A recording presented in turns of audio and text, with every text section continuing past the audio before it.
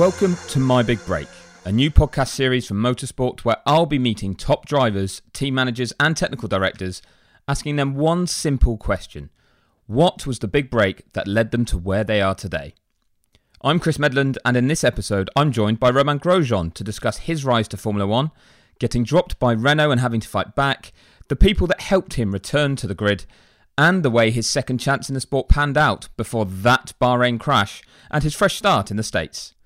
It has been a bit of a rollercoaster ride that has been full of important lessons and experiences. So Romain, thank you very much for joining us. Let's start with how you are, because you recently underwent surgery on one of your hands. What exactly was that for and how did it go? Yeah, well, I think it went all right. It was always planned that I would have a skin graft, at least on my index, and trying to remove some of the wound just to make the skin a little bit better and the hand a little bit more flexible.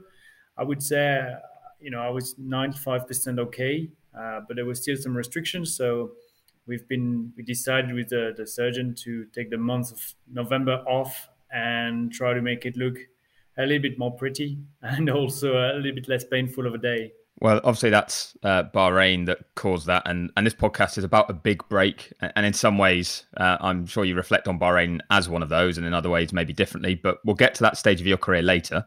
Let's talk about when you were starting out first. We're going to go back a long, long way.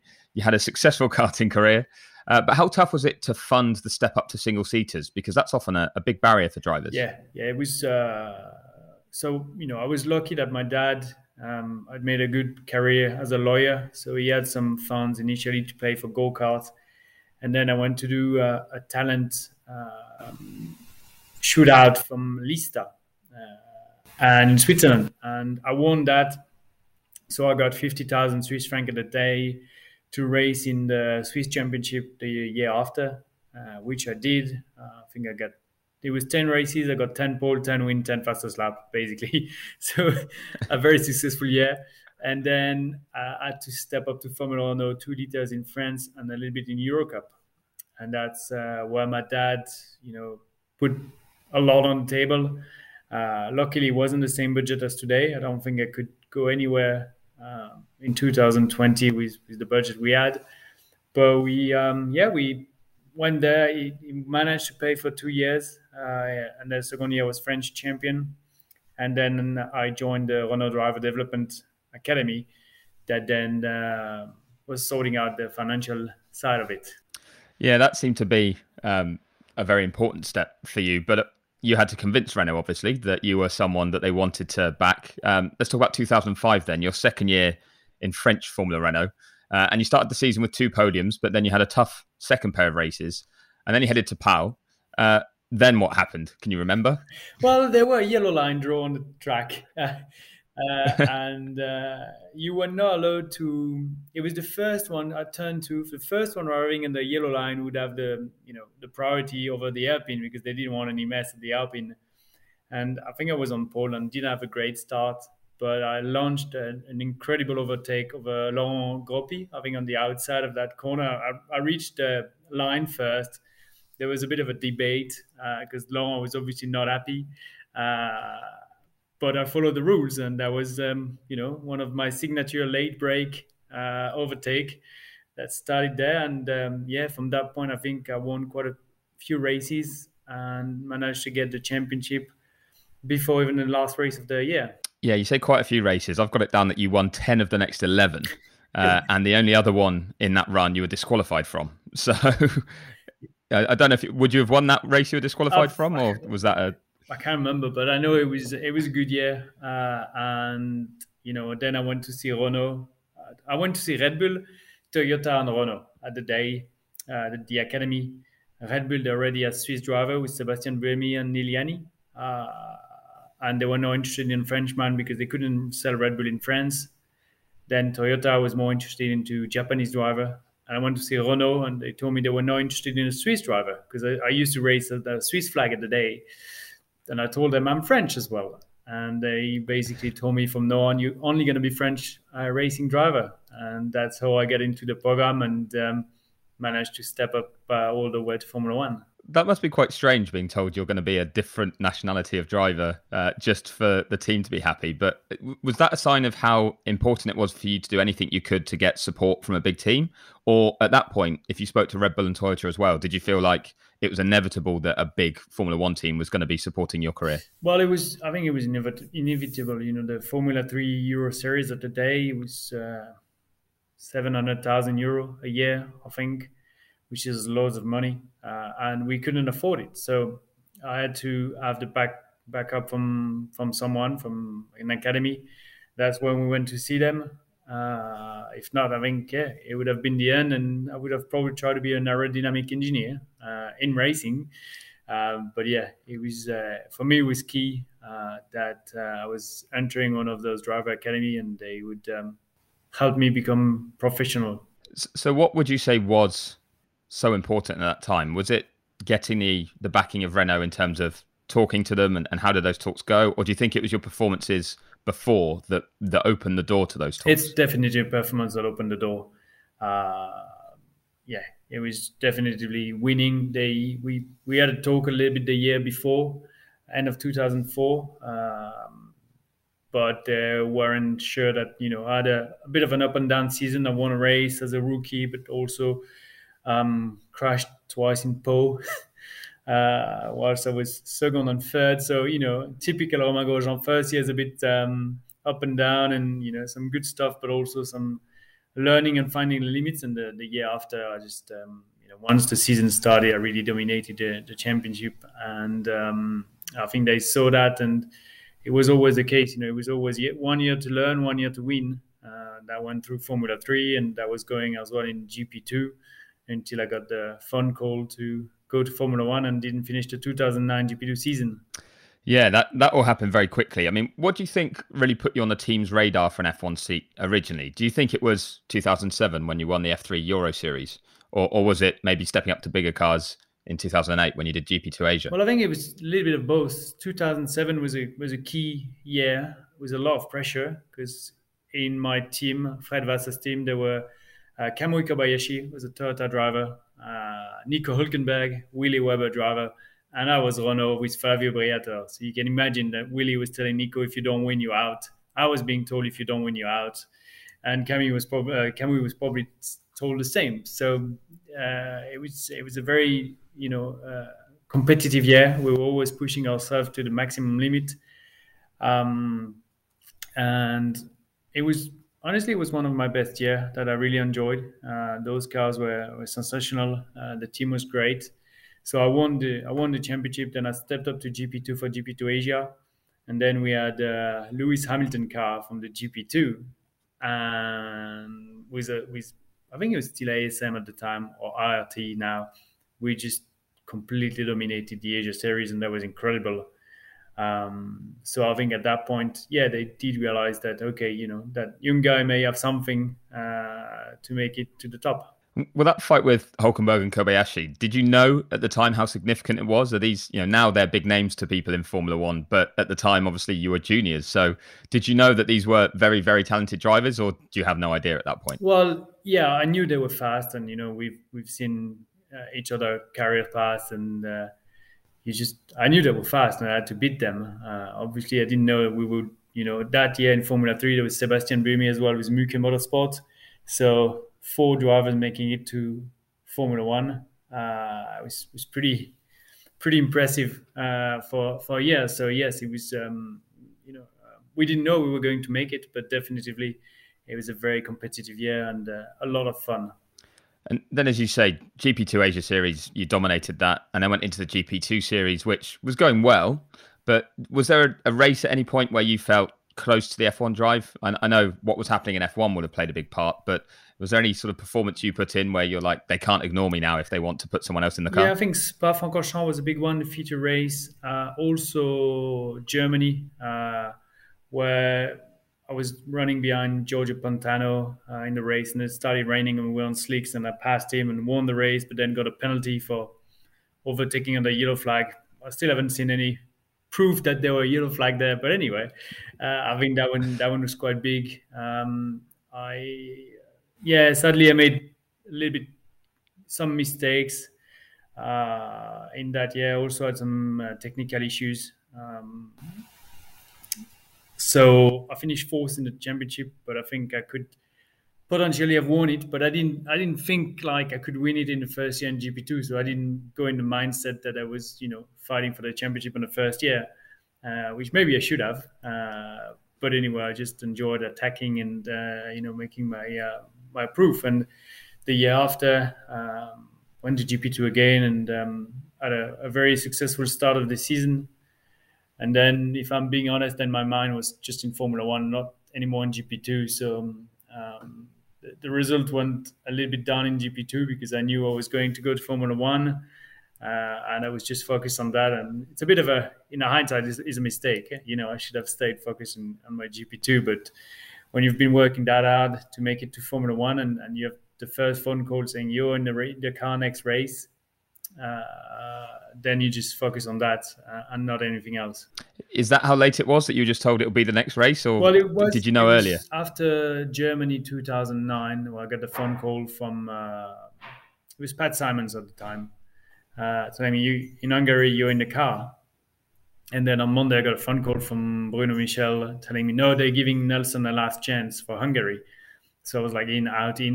And then finally, after Hungary, I was flying to Enstone actually that day on a British Airways plane. My phone rang, and this time was, okay, that time you're in the car for Valencia. That's Formula One, starting. And incredible opportunities, but I almost wish that it had come later and I would have, finished the GP2 just get the experience, because I got into the team that was in quite a tricky situation, I would say. Well, I was going to say, we look for moments that would count as a big break in your career. And on the surface, you'd imagine this wasn't one because it didn't go so well, but you must have learned a lot. So kind of what was the environment you found yourself in when they first put you in the car? Like, what was it like for a young driver? It was okay. Honestly, it was okay. I wasn't ready. I wasn't told what to do. When you grow through categories, you just think about setting up a car and winning races. And that's what I wanted to do in Formula One, but I didn't know about the marketing, the image, the communication, and so on. And yes, I didn't know. So, I think I didn't do it right on that side. Also, the car was probably not the best ever, so it wasn't easy. The performance weren't that far from Fernando, but at the end, with this the Crashgate story and everything, when Gerard Lopez came and bought the team, they wanted to clean everything that was here before, and that was part of the furniture that you would change. Yeah, when did you know that they would change you though? Because as a young driver, you must have really needed stability and time to improve and to kind of settle in. Like, how quickly did you know that wasn't likely to happen? Because that can't have helped. Well, it was. I was told in Abu Dhabi that all was going okay.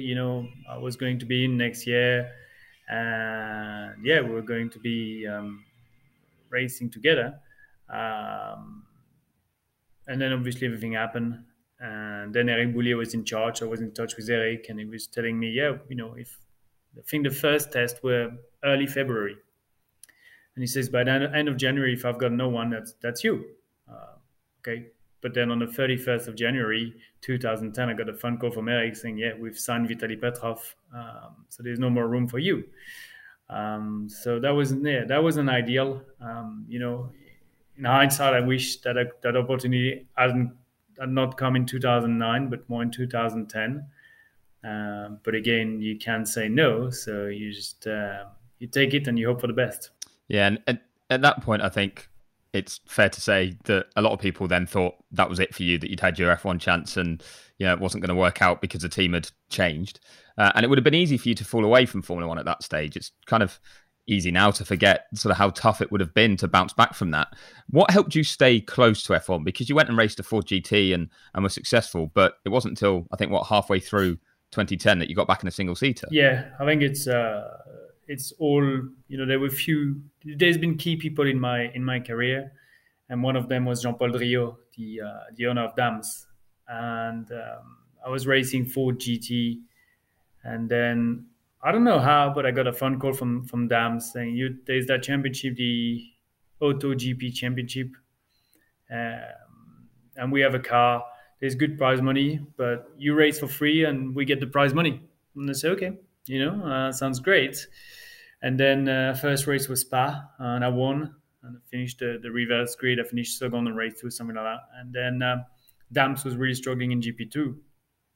So Jean-Paul called me and he said, look, I want you in the car in Hockenheim. I want to understand if my engineers are terrible or the drivers are nowhere, and they need a kick in the nut.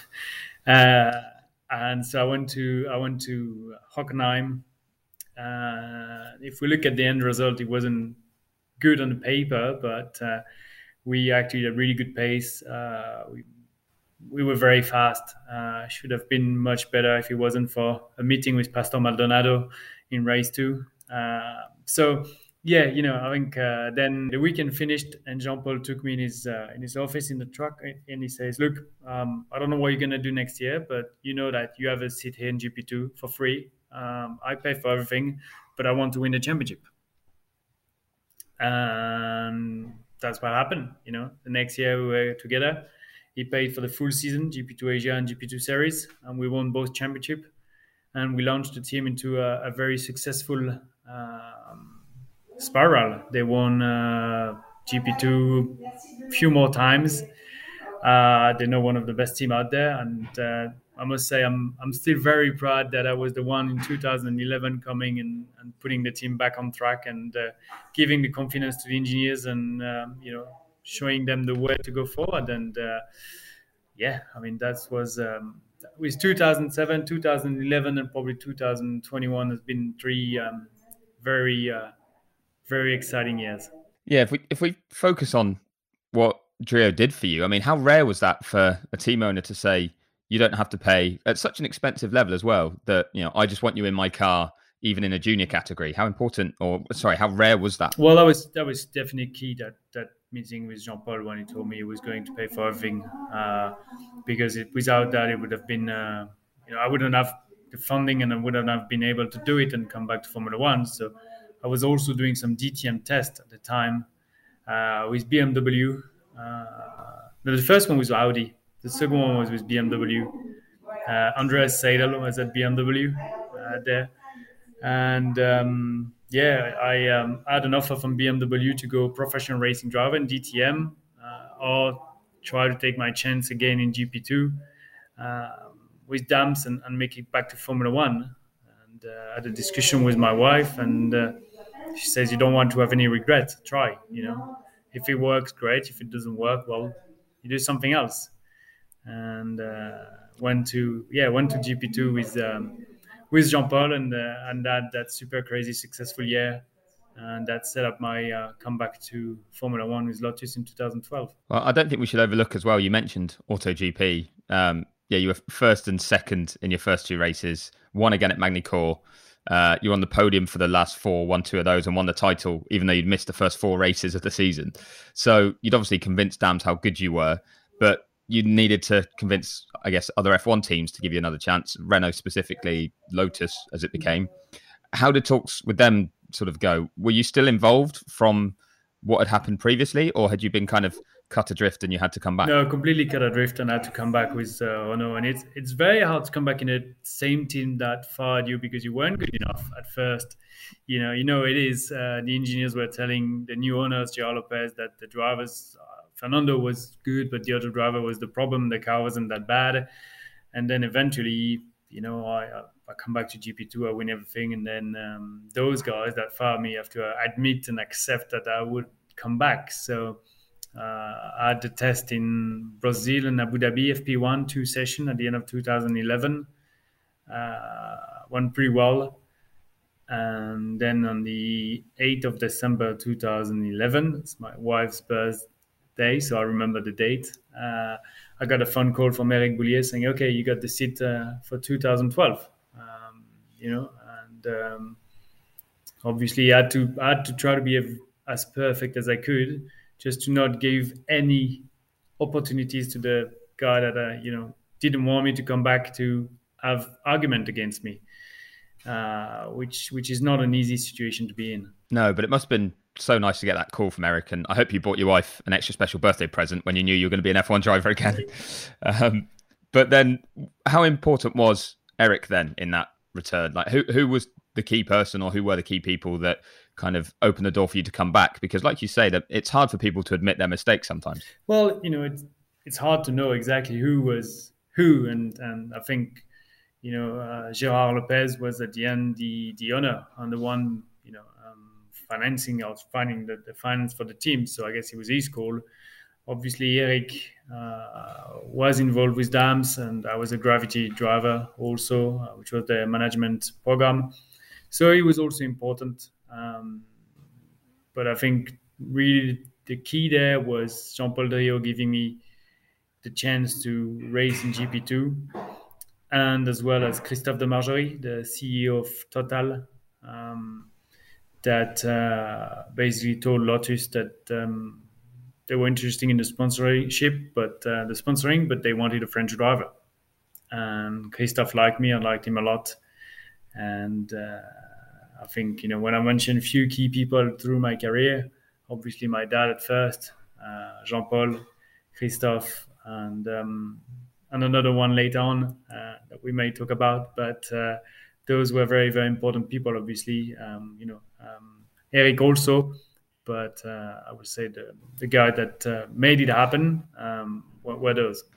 Well, you talk about important people, but then you had some pretty important performances as well when you got in. Like you say, you felt the need to make sure no one could criticise you or kind of come at you for the way you were driving at the start of 2012. And you put in some stunning performances, chasing podiums and wins in what was a really good car. But what was like your feeling at that time? Did you feel like you belonged in F1? Did you feel like you'd secured your future, or were you feeling under pressure all the time to keep proving yourself? It wasn't easy. I think it almost came too quick, too good. Third race in Bahrain, a podium,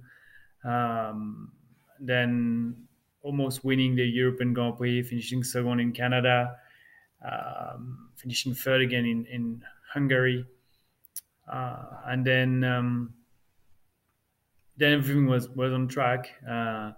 But Spa happened. That obviously didn't help. And then I was just trying to. I think I was just trying too hard to win, to prove that I could do it, and that's what drove me, into Mark Webber in 2012 at Suzuka. I think that year that was my big mistake. Suzuka 2012. Pushing Mark off, that was bad. In Spa, with Lewis, I think we could have both 70% me, done better. But I think there were whether we could have escaped that one, whilst in Suzuka, it was just me. So I was, I mean, when you're so close to winning a race in your first season, and you got fired, and you've had to prove everything to come back, I just think I was just trying too hard, and that obviously drove me into some trouble. And a lot of people are thinking that wasn't a good year in 2012 because they remember obviously Spa, and but also as a rookie coming to Formula One and having podiums 3 in your first proper year, I don't think you can say it was a bad year. And I think just the perspective and the image made it harder on me. Because instead of saying, it's a good year, you've podium, you've been fighting for wins, we focused more on the negative, which was a bit of a shame, and that drives you down. Well, yeah. How much did Spa then affect you? Because, like you say, you feel like it wasn't all on you. And I remember the steward's decision at the time saying, because that was actually the first race that I was at in the media centre watching, and I didn't watch it happen and think that you'd on your own done something crazy. But the stewards made the point of the fact that A, it put people in danger, but B, you took out a load of championship contenders, which seems a bit unfair about who was involved. Yeah. How did you feel? Did you feel unfairly treated? Because a race ban was a pretty severe punishment. We hadn't seen one of those in a long time. Yeah, I think the decision from the steward in Spa in 2012 was wrong. Yes, penalty, yes. And you could tell Nico Hülkenberg did the same a few years later, and he got a 10-grid place penalty in Monza. But I got a race ban, I got a €50,000 fine, which was 25% of my salary. at the time. It's huge, and I think it wasn't. I mean, yes, it's bad. Yes, it went wrong. Luckily, no one got hurt, but I don't think that it was justified. But then you think Suzuka was the one, because I remember Mark Webber then, that famous quote that came out afterwards of calling you a first lap nutcase that was tough to shake off for a few years. But was that one you accepted as more your error than Yeah, Spa? that was a big mistake from me. I accept that. I think Mark went too far and lost a bit my respect that day, because you don't say that. You just it happens. We all make mistakes, and yes, I made one that day. But I also learned from it. And as I say, you get into that spiral where you've been banned for a race. You try to come back, do everything perfect, and it just puts so much pressure. You want to do so well that it's hard, and we all see that, and it happened. It's hard. It's very hard.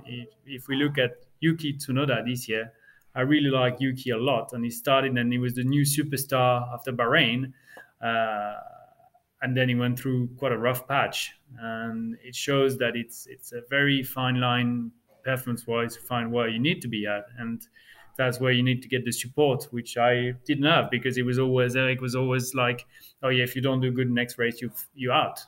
So you go into the race and it's already a lot of pressure. It's already hard as it is Formula One, and on top of that, you just need to make sure that you're perfect. And it's easy just to go a little bit too far, because perfect meaning, okay, if I win the race, I'm safe. But also, if you try to win the race and you don't have the car, it doesn't go right.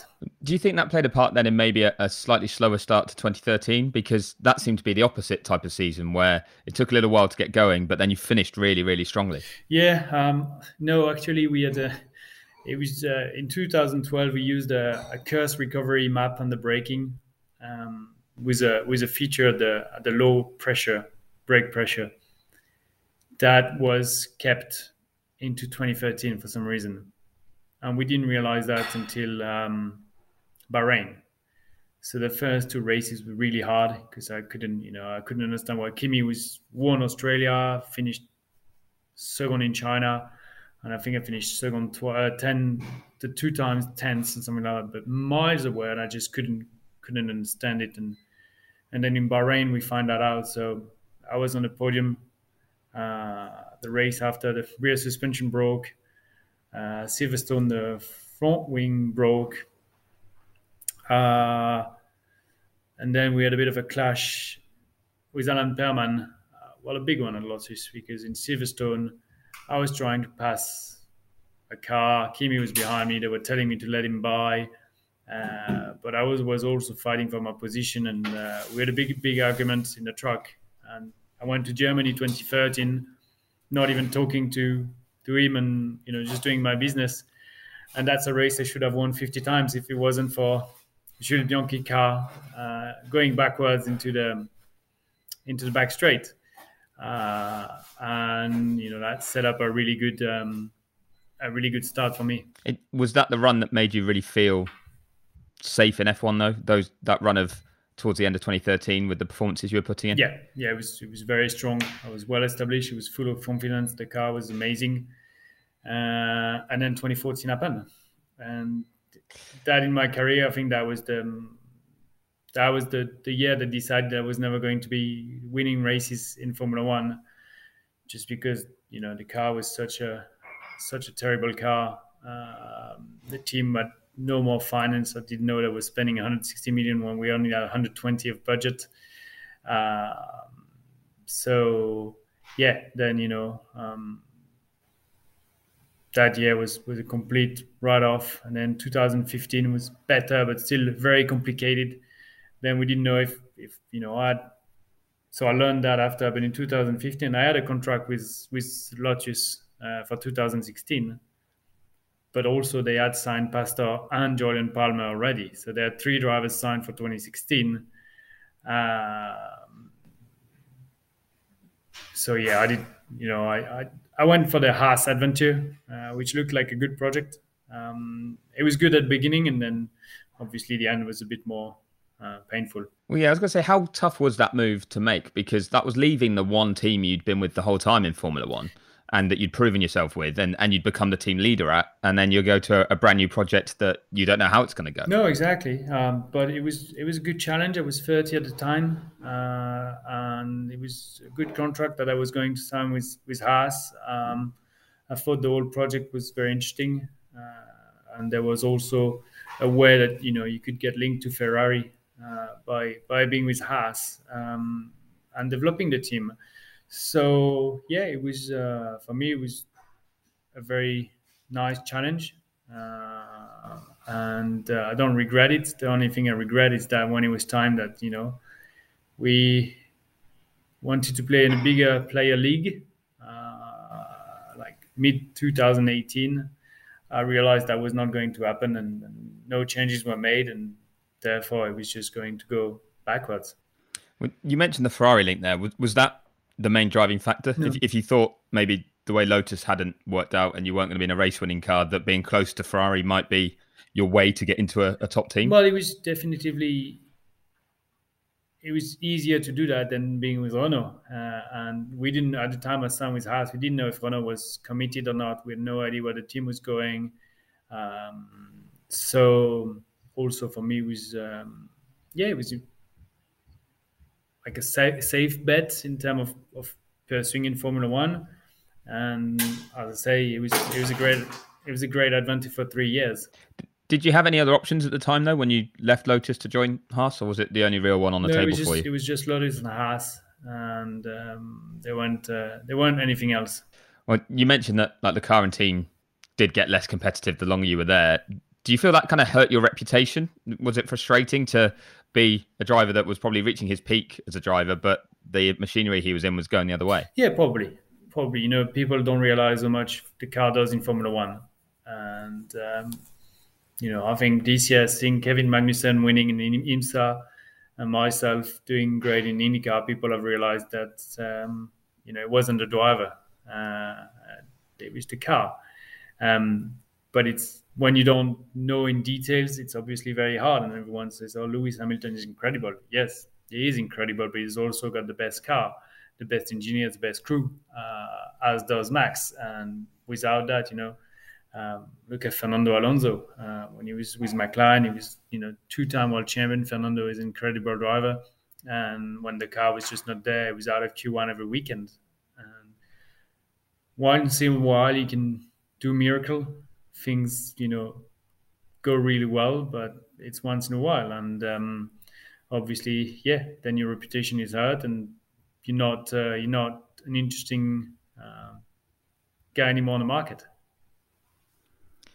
Well, you talk about miracles. I mean, let's get on to the Bahrain crash. Like, how do you view that in the context of your career? Because is it a big break for you in terms of the fact you survived it, or is it negative that people now remember you for that rather than driving things, and the fact that you had to go through it at all? No, I think for me it's a positive experience because I came out alive with a lot of respect from people. They've seen how much I've fought for my career, but also for my life in that incident, and came back to racing with probably a different mentality and enjoy, and I've been very successful. So the whole story is a very inspiring story, and I think people, they would always remember that crash. I think it's an image that was around the world, and it's been very big. But they also see what I did before and what I'm able to do now, and the fact that I don't give up. And I think in terms of people, there's a lot of people coming to me and saying you're an inspiration, and that's that is for me, that is crazy to imagine that I can be an inspiration, because it's such a beautiful thing. But yes, I went through hell, came back, and had a lot of reason to stop racing. But I said, no, that's my passion. That's what I like doing. And I want to go back, and went back, and become successful in the US. And now it's just incredible, the support that I can have over the race weekend in the US. And how many fans, and it's just an amazing.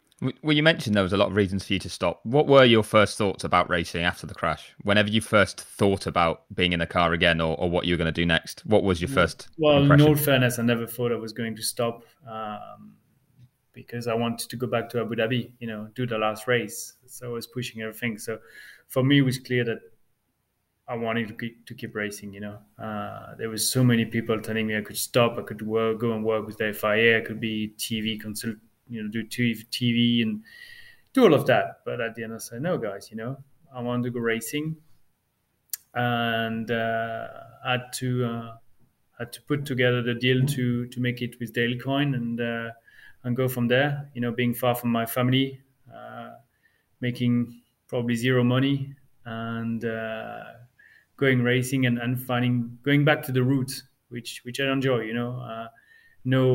No personal trainer with me, on my own, doing my flight, picking my rental car, going the old days, old school, and driving my bus. And actually, I really enjoyed it. And no, I'm joining one of the biggest team in motorsport, Andretti. Such a huge name, and such an honor to be racing for Michael and Mario and the family. That I think for me, Bahrain was a positive experience, because I came out of it, went back to the roots of racing, and being able to leave something incredible and bring the family in the US, and share moments that we couldn't have shared in Formula One. No, it's a very different world, and you knew you were leaving it before that Bahrain crash, but I know you'd been talking to IndyCar teams by that stage, but where was it all at? Did you know you were definitely moving to IndyCar before that accident, or was your career still up in the air at that It point? was still up in the air. We had to put the deal with Dale Coyne together, making sure that it was going to work.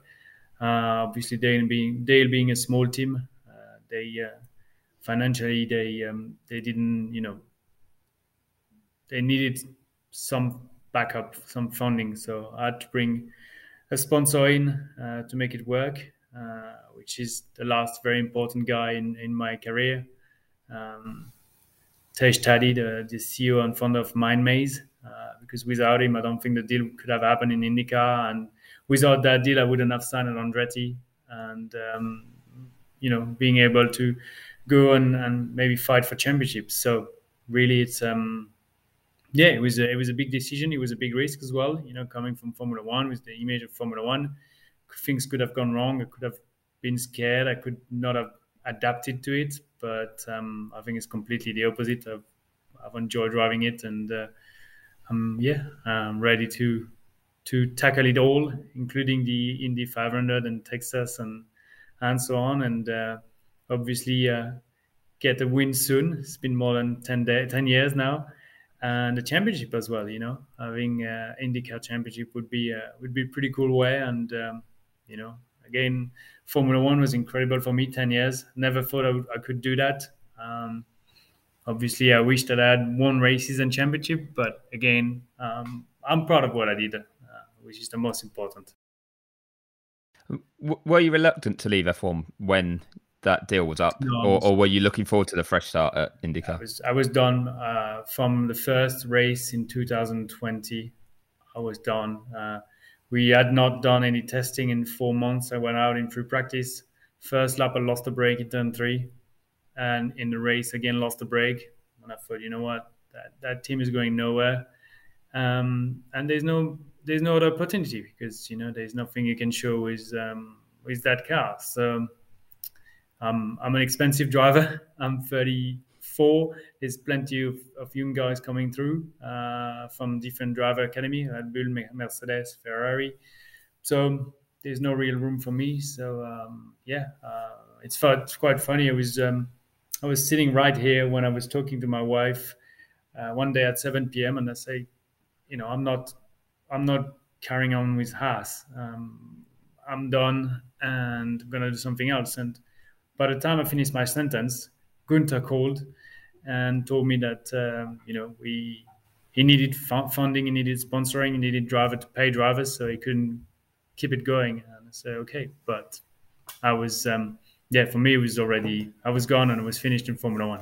Yeah, and like you say though, the way that story's gone since and stepping into the IndyCar, like it's a very different world. Could you imagine it going so well? Because, like you say, your whole life has now changed. We're talking. I know people might have heard in the background your wife's sorting things out. You're about to go over to Miami. You've been packing the house up. I mean, it's all completely different now for you. Yeah, it is a complete new chapter. I mean, even in my wildest dream, I don't think it could have gone as good as it went this year.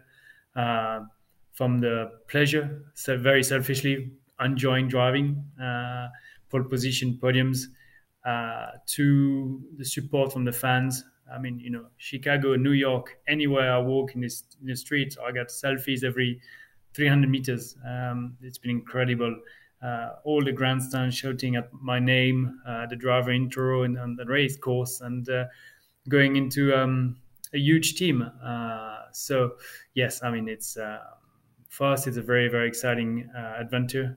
We're going in the US for at least 2 years, but I feel like we're going to stay a little bit longer because there's a lot we can do, and drivers tends to be able to be very competitive until later than Formula One in America. Yeah, and I know you've got a lot ahead of you in IndyCar, but we've talked a lot about what you've achieved previously as well. So just to wrap this up, what would you say has been the biggest lesson you've learned from your career? But whether it's in Formula One, whether it was in another series, just what are the main things that have maybe shaped you to be who you are today? I think it's the resilience through criticism, tough time, good time, and to never give up. And I think that's that's been for me. That's been something that if I can give to my kids and be an inspiration in that way, I think that's very important. People always ask me, what's your advice when you start go-karting? I say, never give up, always try. You don't know what's around the corner. Yeah, I don't think anyone can doubt your resilience after everything you've been through, both earlier in your career and more recently, obviously in Bahrain, and then the way you've bounced back. It's been great to see. So, Romain, really looking forward to seeing how IndyCar goes for you next season. And thank you so much for giving us your time and telling us your story. Thank you, my pleasure.